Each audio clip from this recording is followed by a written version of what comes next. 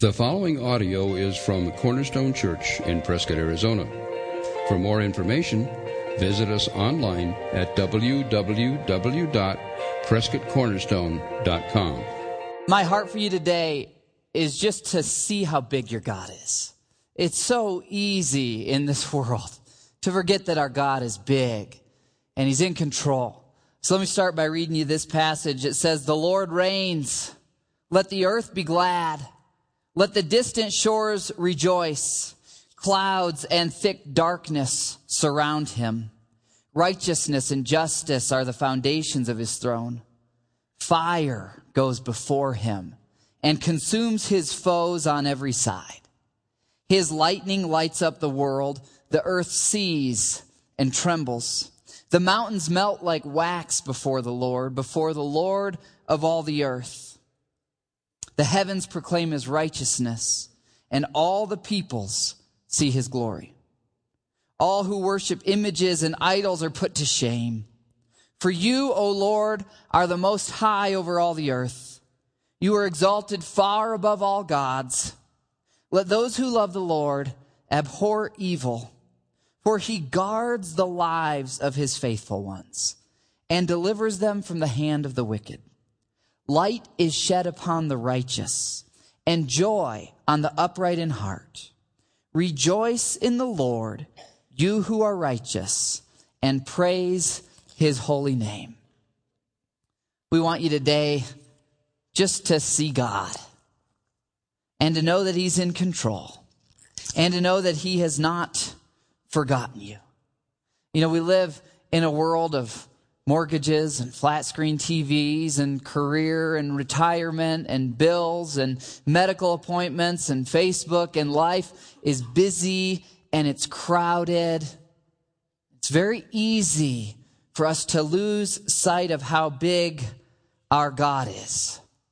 There's a great story in the Gospels many of you are familiar with, where Peter and a bunch of the disciples, they're out in a boat on a lake, and it's getting towards nighttime. And they see this thing coming towards them, and they're pretty sure it's a ghost, because somehow it's like floating on the waves coming towards them, and they start to panic. They kind of start freaking out. And then it calls out to them, and it's Jesus. Jesus is walking to them on the water. And He says to Peter, "Hey, Peter, you come on out here." And the crazy thing is, Peter does. And, you know, supernaturally, magically, in God's power, Peter is walking on top of the water towards Jesus. And in Matthew 14, where the story's given, it's like Peter's eyes are so fixed on Jesus that it's almost like he doesn't even realize he's walking on the water, and things are going great. And then, you know, we don't know exactly what happened. We don't know if, there was a little a breeze that picked up some of the water and it kind of splattered Peter on the side of his face, or if a wave lapped up against him. But somehow, all of a sudden, he realizes where he is. And his eyes move from Jesus towards these waves, and what happens? He immediately starts to sink, right? In Matthew 14, verse 30, Peter cries out these three simple words in the fraction of a second between when he's here and underwater.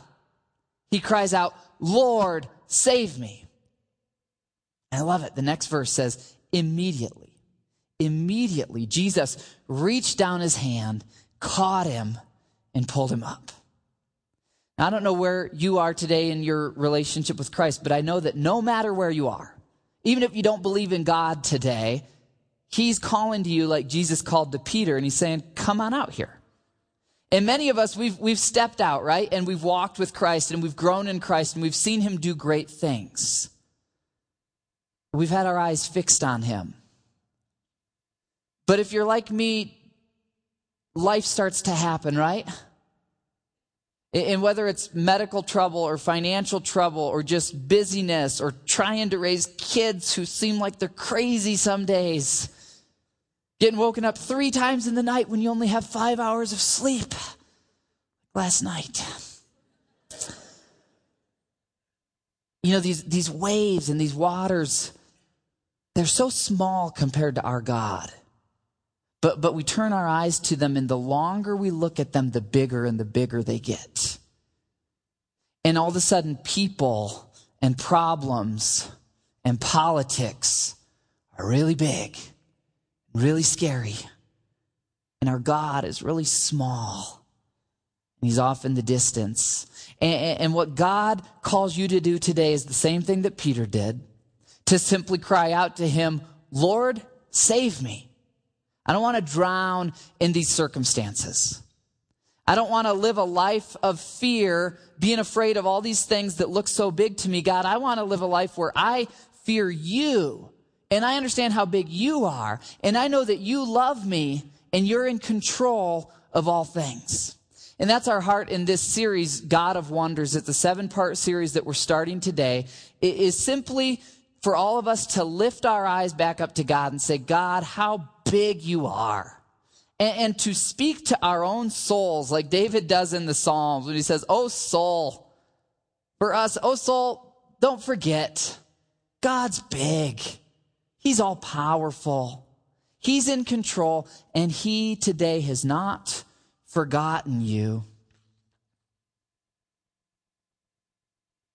You guys know me. I'd love to go through the whole book of Isaiah, 66 chapters.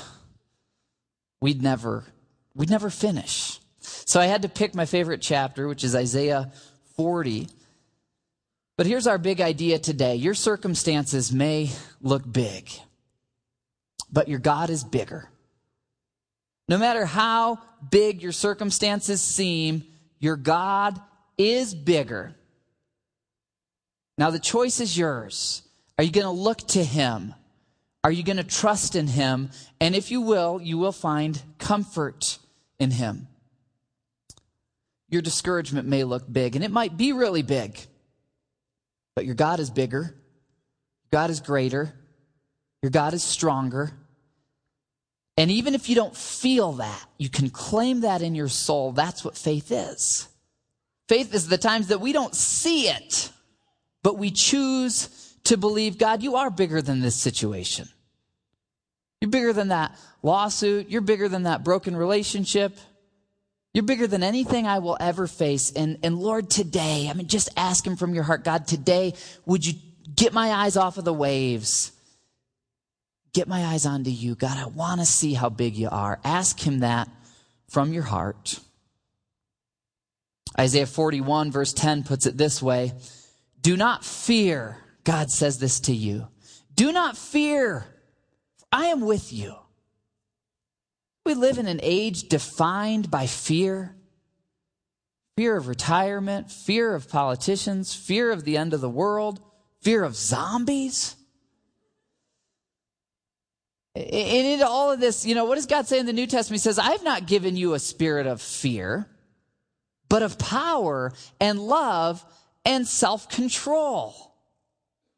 Self-control, a fruit of the Spirit, is a big part of us not falling into a habit of a fearful mindset. Do not fear, for I'm with you.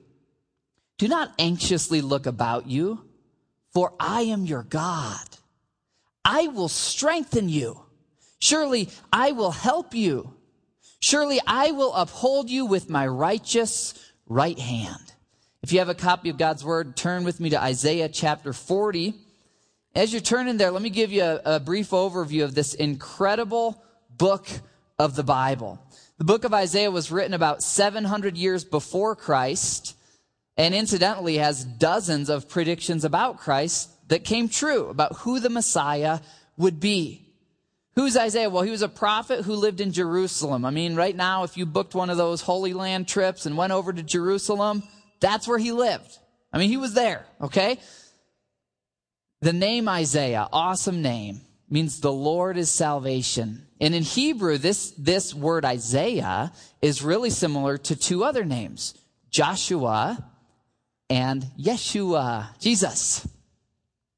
Under 4 different rulers, Isaiah served, just faithfully declaring God's truth and his grace, his love and his justice.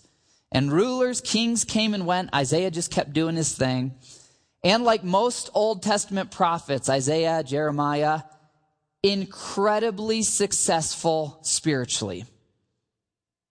and hated, persecuted, and eventually, tradition says, sawn in two by a king who hated him. Isaiah is quoted in the New Testament more than any other Old Testament prophet, some 65 times. And he's mentioned by name.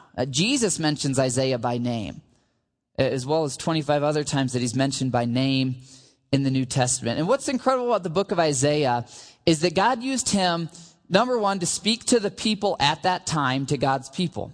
Secondly, he predicted what was going to happen in about 150 or 200 years, and that stuff came true.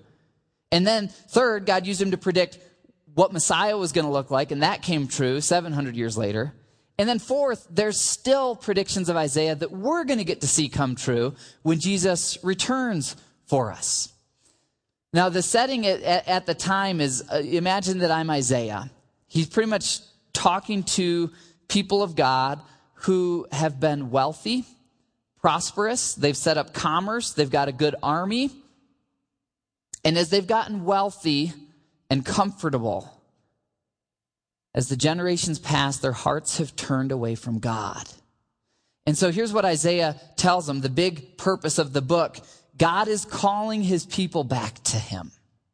In chapters 1 through 39, God's saying to his people, hey, because you've turned away from me to worship idols, there's going to be some consequences for that you brought on yourself. And I'm telling you, turn back to me because I still love you and I want to forgive you.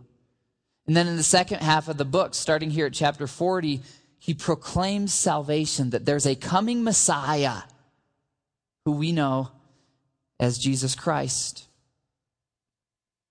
You know, all throughout history, especially the history of God's people, there's this trend. God's people will be persecuted or they'll be enslaved, like in Egypt when the Israelites were in slavery. God will set them free, and then he will bless them, and they will prosper. And they'll have lots of kids, and they'll have successful businesses, and they'll have great lives. And then within a few generations of that prosperity, the grandkids and the great-grandkids, they turn their hearts away from God toward idols. Now, all of you know that idols, we worship idols today, right? Like flat screen TVs, our careers, our waistline, big idol of mine. We have our own idols today, if we're honest. Idols, of course, they're not real gods. They don't have any power over us in one sense. But in another sense, idols are very real spiritually because they're set up by Satan and by demons. Idols are demonic. And when you come to Christ, just like the Israelites were set free from slavery in Egypt, when you come to Christ, you're set free from sin. Galatians, it's for freedom that you've been set free. Sin no longer has any power over you.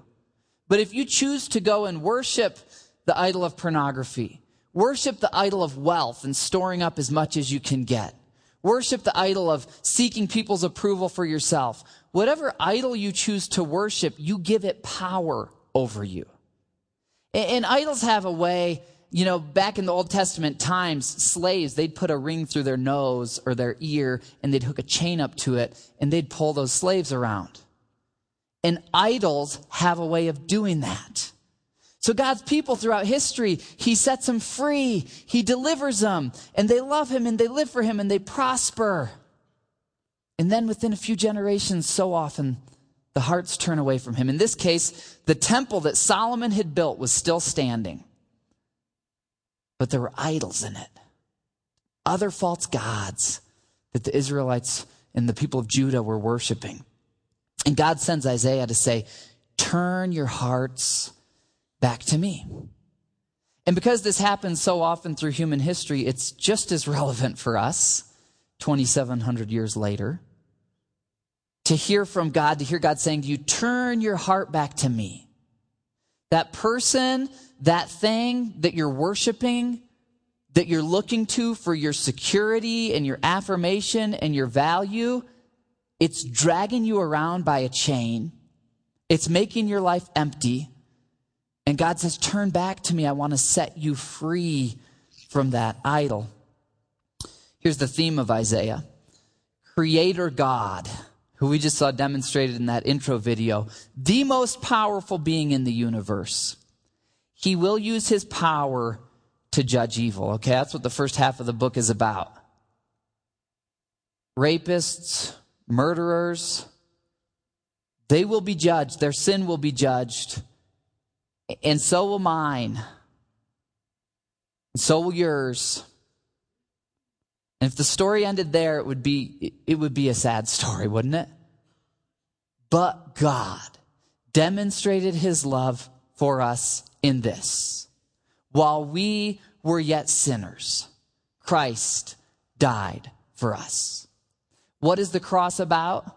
The cross is about God himself saying, I will take the punishment for your sins so that whoever believes in me will have everlasting life. Do you know that today? Do you know that your sins have been paid for? Do you know that when you read a verse in Scripture that says, God blesses the righteous, that you can say, that's me. I'm righteous. I'm holy. I'm pure, not by any works that I've done, but by his grace that I've accepted as a free gift. You accept that gift simply by saying to God, God, I believe Jesus died for my sins on the cross. I want him to be the master of my life. Romans 10, 9, and 11. If you confess with your mouth that Jesus is Lord and believe in your heart that Christ rose from the dead, you will be saved. God wants to give you free salvation so that you don't get judged for anything that you did wrong. And that's the second half of the theme here. God offers forgiveness, refuge, and comfort to all who trust in him. Whosoever believes will be saved. And that's the key verse of Isaiah, summarizes this for us. But he, who's he? Well, it's the second half of the book. It's talking about the coming Messiah, Jesus Christ. He was pierced for our transgressions. He was crushed for our iniquities. The punishment that brought us peace, there was that payment that had to be paid to set our account right. It was on him. And it's by his wounds that we're healed. So because God is loving, because God is good, because every good thing in the universe comes from him, then in heaven for eternity, there's not going to be a fraction of an ounce of evil in God's presence. I mean, think about it. The source of everything that's good in the universe, what if the source gets polluted? The whole universe is going to be polluted. God protects his holiness. So how can we who are sinful be in the presence of a holy, pure God for all of eternity? How can we get in there? Well, somehow we got to be washed clean, right? That's what Isaiah says that Messiah would come and do. That those who trust in him could be washed by the blood of the Lamb. And that though our sins were as scarlet, we can be made white as snow through what Jesus has done for us. And so incredibly, this book that was written 700 years before Jesus really summarizes what we call the gospel, or the good news, that all of us who trust in Christ for our salvation will be saved. Well, let's look now at verse 1 of Isaiah 40. God says this, comfort my people, says your God. The word comfort's pretty simple word in Hebrew. I mean, it just means to console. It's like what a mother does with a baby that's crying. And here God's talking to Isaiah, who's his messenger, and he says, Isaiah, I want you to go tell my people, be comforted. Speak tenderly to my people. Let them know that there's forgiveness. Let them know that I'm still in control. Let them know that I have not forgotten about them. Let them know that the Messiah who's coming, he's not another prince or dictator who will rise and fall. God kind of paints this picture in verse, well, we'll get to it. Anyhow, he paints this picture, that we're grass. I think it's verse 6. We're grass. We wither. We fade. We come and we go. You almost get the idea that for God, all these really powerful people, the Vladimir Putins and the Stalins and all the great rulers of the world, they're like TV commercials. They just kind of come and they go. God sits over human history, and these people who think they're so big and they are powerful for their brief time, but they're gone. And no matter how powerful they are, after 70, 80 years, they're done with, and they're out of here. And God just kind of watches this thing unfold. And even though it doesn't look like it, he's in control of it. And he says, trust in Messiah, who would come to pay the sin debt, and now trust in Messiah, who's going to return with eyes of fire, with armies in the clouds, to judge evil once and for all. Trust in him. Look to him. And look at this strong Lord God, verse 10, who has a strong arm, who's going to reward you for your faithfulness. He's mighty, but verse 11, he also gathers his lambs and carries them gently in his arms. He loves the little children. He even cares for their worn out parents, it says in verse 11. He's all powerful. He holds oceans in his hand and mountains in his fingers, verse 12. He's the wisest being in the universe, verses 13 through 14. There's no enemy who's going to outwit him. There's not going to be a time when God looks back and, oh man, Lucifer really got me on that one. No, he is the wisest being in the universe. These nations with all their nuclear warheads and helicopters and, China with its 1 million-man army or however huge it is at this point, they constantly attack each other, right? They might carry away women and children and loot each other's homes, but what are they to him? Verse 15, they're a drop in a bucket that he carries around. They're grasshoppers. They're like an ant farm. All of us combined. And on the chapter goes saying this is how big your God is. So your circumstances, they might look big, but he's bigger. So trust him. Wait for him. Find comfort in him. James chapter 1 calls God the Father of lights, and it says that every good and perfect gift comes from him. So he's the source, the Father of lights. He's like the seed of the family tree, right? Every good gift that humanity has, and right now all the good gifts we have are tainted by sin. But we still have some good gifts, right? We have sunrises and sunsets, and we have harvests, and we have hugs, and all sorts of great things.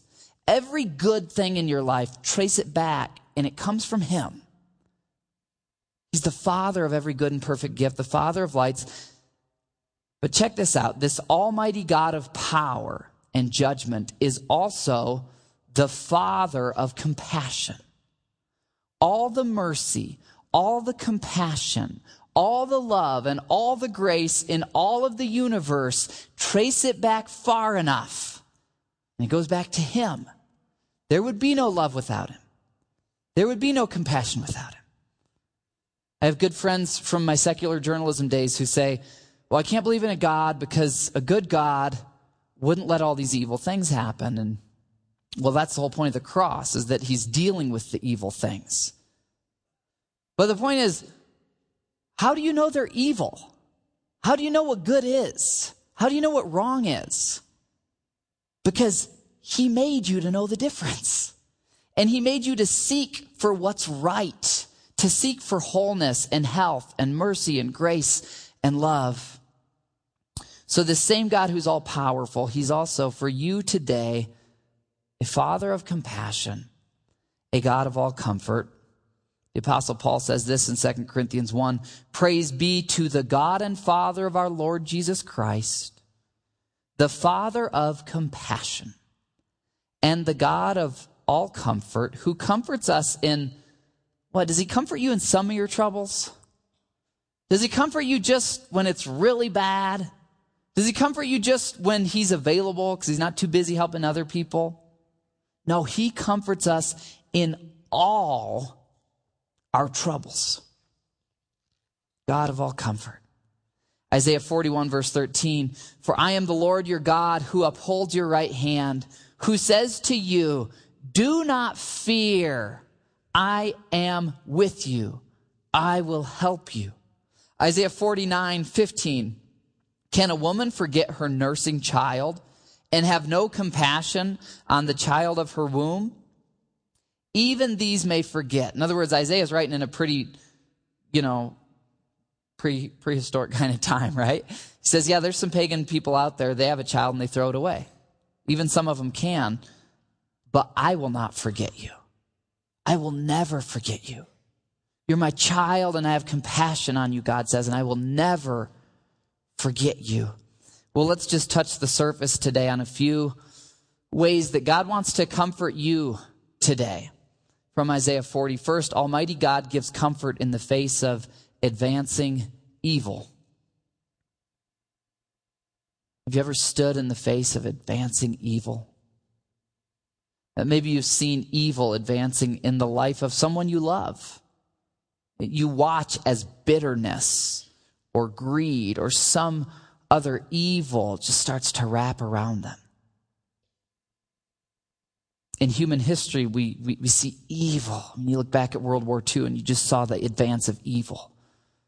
Right now, with how rapidly our culture is changing around us, there are days when I read the headlines and not just national trends, but, individual stories of people who've been wronged, kids getting younger and younger, just doing evil things to each other.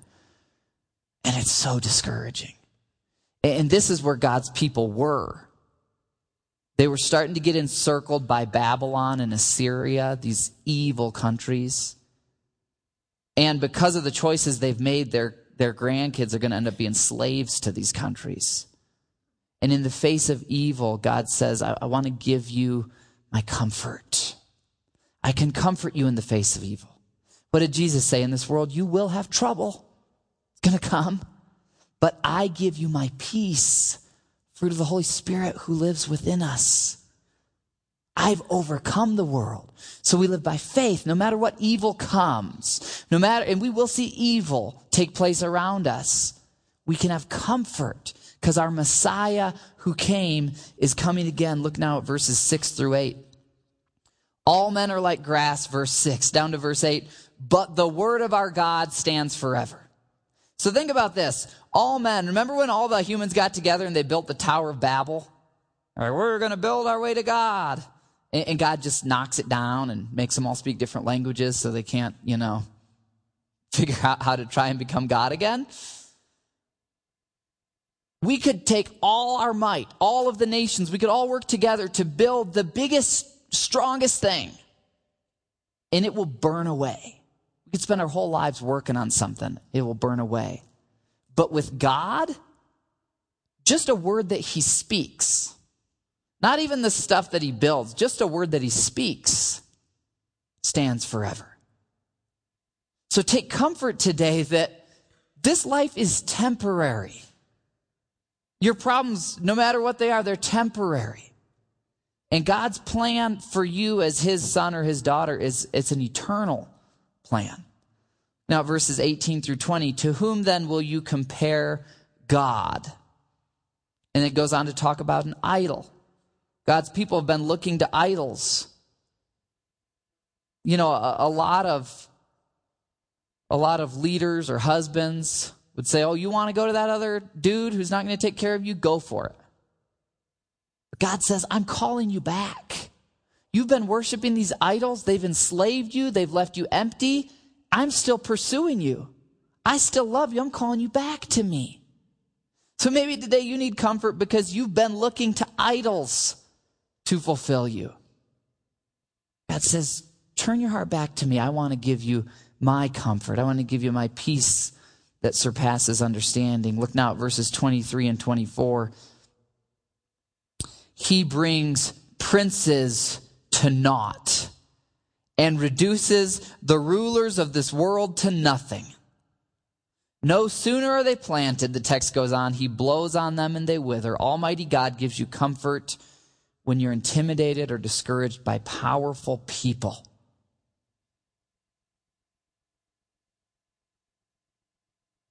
Remember when you were a kid, those dandelions that you could blow on it and all the little particles or whatever would just fall off? But God says, he says, that's what the strongest of the rulers of this world are like to me. The mightiest of the dictators. I kind of pick them up when I'm done with them. Gone. Don't let powerful people intimidate you. You don't need to fear anyone or anything except for having a healthy fear of your Father who's looking out for you, taking care of you. Next, Almighty God gives comfort when you feel forgotten. Verses 27 and 28. Why do you complain, people of God? Why do you say, my way is hidden from the Lord? My cause is disregarded by my God. In other words, God knows what his people are thinking. So he says, Isaiah, tell them, I know you're thinking, why has God forgotten us? Why is he not looking at me? Why is he not looking out for me? Do you ever feel that way? He says, even when you feel that way, I want to comfort you. I've not forgotten you. Do you not know? Have you not heard? The Lord is the everlasting God. In other words, he hasn't fallen asleep. He hasn't gone away. The creator of the ends of the earth. He has the power to help you. You will not grow tired or weary. You feel forgotten. God has not forgotten you. Do you feel overlooked? God has not overlooked you. You wonder if he sees your struggle. He sees your struggle. He knows it. He wants to walk with you through it. Look now at verse 29. He gives strength to the weary and increases the power of the weak. Almighty God, he gives you comfort when you're tired. I love this one. He increases the power of the weak. It reminds you of a verse in the New Testament where it says, God resists the proud, but gives strength to the humble. Humble yourselves, therefore, in the sight of God, that he might lift you up. All throughout Scripture it says, if you'll just be humble to God and say, God, I'm weak, he'll make you strong. God, I'm tired, he'll give you strength. But it's the people who are too proud to say, God, I'm weak. Those are the ones who don't access God's strength. So today, just tell him, God, I need your comfort. God, I need to see how big you are again. God, I want to be reminded of you. I want to love you. I want to follow you. Just tell him those things. You know, in a really healthy marriage, spouses can just tell each other, hey, babe, I know you're really tired, but, I was really hoping to hang these drapes today or whatever. I don't know, whatever it is at your house. And in a healthy relationship, you just communicate, right? And you know that, okay, while we're both imperfect, my spouse loves me and they want the best for me. They want to know my needs. Well, God's the same way, except that he is perfect. So just tell him your needs. That's what prayer's about. I mean, if you look at the Lord's Prayer, it starts with how big our God is. Our Father in heaven, hallowed be your name. It's your kingdom, it's your will. And then it's just a list of needs. I need my daily food. I need my daily forgiveness. I need my daily help with my relationships. I need my daily keep me from evil. And I need it again, deliver me from temptation. Because I really struggle with those two, right? That's what the Lord's Prayer is go into your heavenly Father and say, God, you're big, you're control. I need you. Oh man, he loves it when his kids come to him. Pour out your hearts to him, the psalmist says. He wants to hear from you. All right, well, I don't want you to just leave here with a bunch of knowledge. So very quickly, I want to explain why perhaps you're not sensing God's comfort. Maybe you say, yeah, I'm in one of those places. I feel forgotten or I'm intimidated by powerful people, but I don't feel this comfort. Very quickly, it's probably because one of the valves of comfort that comes into your life is turned off, okay? 3 ways that God's comfort pours into our life. And the reason we're looking at these is so that you can ask yourself, are the valves open? Is the faucet turned on? Or is God's comfort just waiting at the other side of the tap and all I got to do is turn the thing on, okay? 3 ways God wants to, just overwhelm your life with his comfort. The first one is through his promises or his word. That book is full of comfort and strength, but when it's closed, they're just in there. You open it up, and you open up your heart, God's comfort comes into your life. It rushes in. If you've lost your love for God's word, go to Psalm 119. Even this afternoon, just open up to Psalm 119. You can spend the next couple weeks just going through Psalm 119, just chewing on it, because it's full of verses like this. My comfort in my suffering is this: your promise or your word preserves my life. There's other verses in Psalm 119 that give this idea that literally the word of God, it gives health to our bones. It strengthens us. And I can tell you in my case, if it wasn't for the word of God, I probably wouldn't be standing. I mean, the word of God gives us strength. So do you have that valve opened up? God wants to comfort you through that. Secondly, he wants to comfort you through his presence. In Isaiah 41, verse 10, he says, do not fear, I'm with you. What does Jesus call the Holy Spirit who will live inside us? Fill us with love, joy, peace, patience, everything that everyone in the world's looking for, right? The Holy Spirit, Jesus calls him the Comforter in John 14. But Scripture says we can stifle him, we can quench him, we can put out the Spirit's flame, we can grieve him. So if you're like me, there's times in your life where you just have to go to God and say, God, in the busyness, I didn't realize I've shut off the valve on your Holy Spirit. He's still in there, but he's grieved. He's stifled. Holy Spirit, I want you in my life. I want your power. I want your love. I want to follow you and do whatever God's will is for my life. Open up that valve. Third, God comforts us through his people. God comforts us through his people. We looked at the first half of this passage, 2 Corinthians 1. He comforts us in all our troubles. You remember that part? Why does he do that? So that we can comfort those in any trouble. How are we going to comfort them? With the same comfort we ourselves have received from God. In other words, God's painting this picture of a body of believers who, when one is grieving, another one goes to them and says, hey, here's some of the comfort that God gave me. Let me give it to you. I've been through a miscarriage. I've been through that. I've been through that health struggle. Or I haven't been through exactly that, but I know God's comfort is real, and I want to give it to you. I can't say that I know exactly what you're feeling, but I know that God does, and he loves you. I want to give you his comfort. God comforts us through his people. So the question is, of those three channels, God wants to pour his power into your life, his comfort into your life. Think of them as three faucets on one of those big, long bathroom sinks at a Harkins theater or something, right? There's like all these sinks in a row. Are they turned on? Because God's comfort, it's just waiting to flood into your life. It's not going to happen if you're not around his people.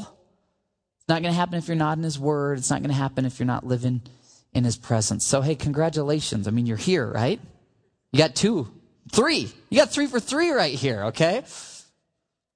Let me close with telling you guys a story about a sister in our body who found God's comfort through his people.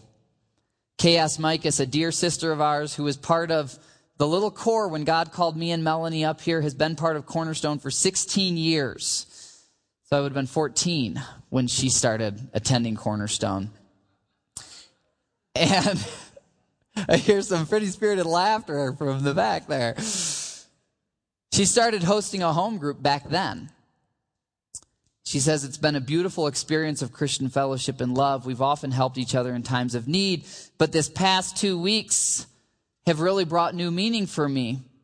On Monday, she says, I notified our leader, Stan, that I wouldn't be able to host because I wasn't feeling well and I had to get some tests. So she goes to the ER. They admit her. She has a blood clot in her lung. And then as they do these, tests that they do, they found she has a blood clot like the whole length of her right leg. So they, emergency put in these, I think it's called an umbrella, these filters so that the blood clot can't get into the brain or into the heart. She's in the hospital. She says, to say that I'm blessed to still be alive is an understatement. While still in the ER, Stan, the group leader, who's also an elder, came to visit and reassure me of the group being willing to help in any way they could. I was visited by several members, all giving me the same support. Artists went to my house every day to pick up my mail and newspaper. Denise and Jim visited and offered to take me and my car home since I couldn't drive. Sue offered to do my shopping for me or take me with her to do it since I'm not able to drive. Offers started pouring in to take me to the doctor's office, to church, or just to visit. Stan became a point person who organized these efforts. It was an overwhelming feeling of love. Do you see how she experienced God's comfort through what God calls the body? If you need a hug from God, usually you go to one of his people, right? We're his body. This is why our desire is that the vast majority of us would be in groups like this. That when life happens, when problems happen, there's people who can come around you and help you. Listen to this. Kay says, to have such a strong support system was a witness to the hospital staff. Think of it. A single old lady who lives alone, has a major medical problem, but doesn't require, those were her words, okay? Doesn't require any home services because of the support system of her church and other believers.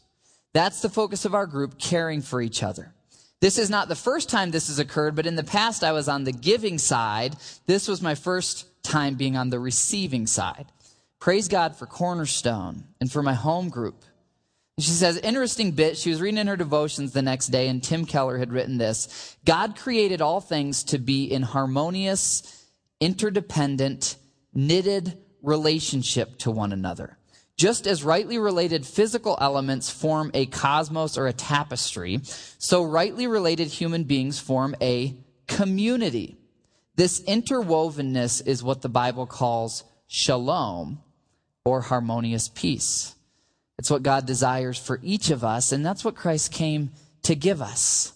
And you're going to experience it in this life, in God's word, in his presence, surrounded by his people. So well done for being here. And 2 questions I'll leave you with. Number 1, is God saying to you, you got to turn your heart back to me today. Your heart has wandered. Return to me. Turn your heart back to me. Second, when your heart's turned to him, do you have those valves open for his comfort to come into your life? Are you in his word? Are you around his people? Are you encouraging the Holy Spirit to control you? Would you pray together with me? Why don't we stand and pray together?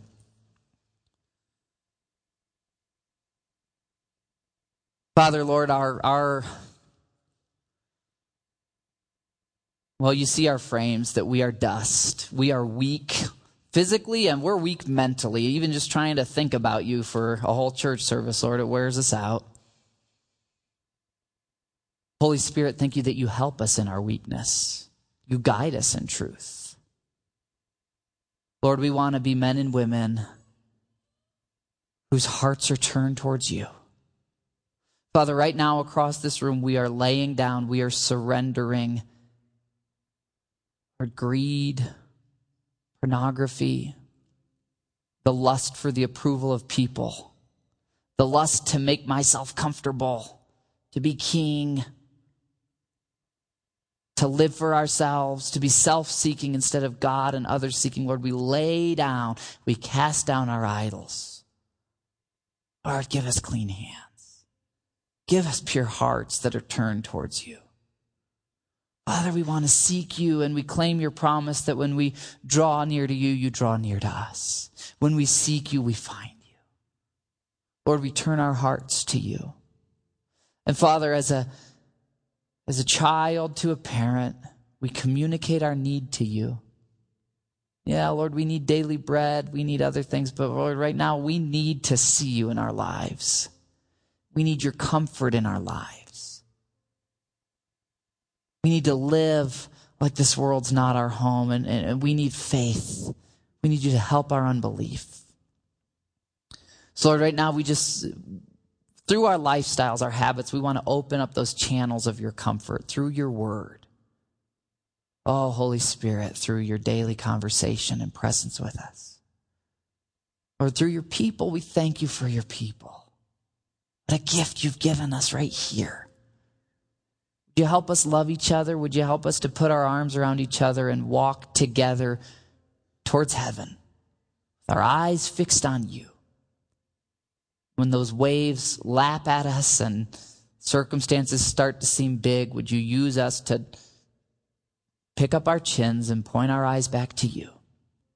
God, you are big, and you have not forgotten us. We love you, Jesus. We pray it all in your name, Lord. Amen. Thank you for listening to the audio from Cornerstone Church in Prescott, Arizona. For more information, visit us online at www.prescottcornerstone.com.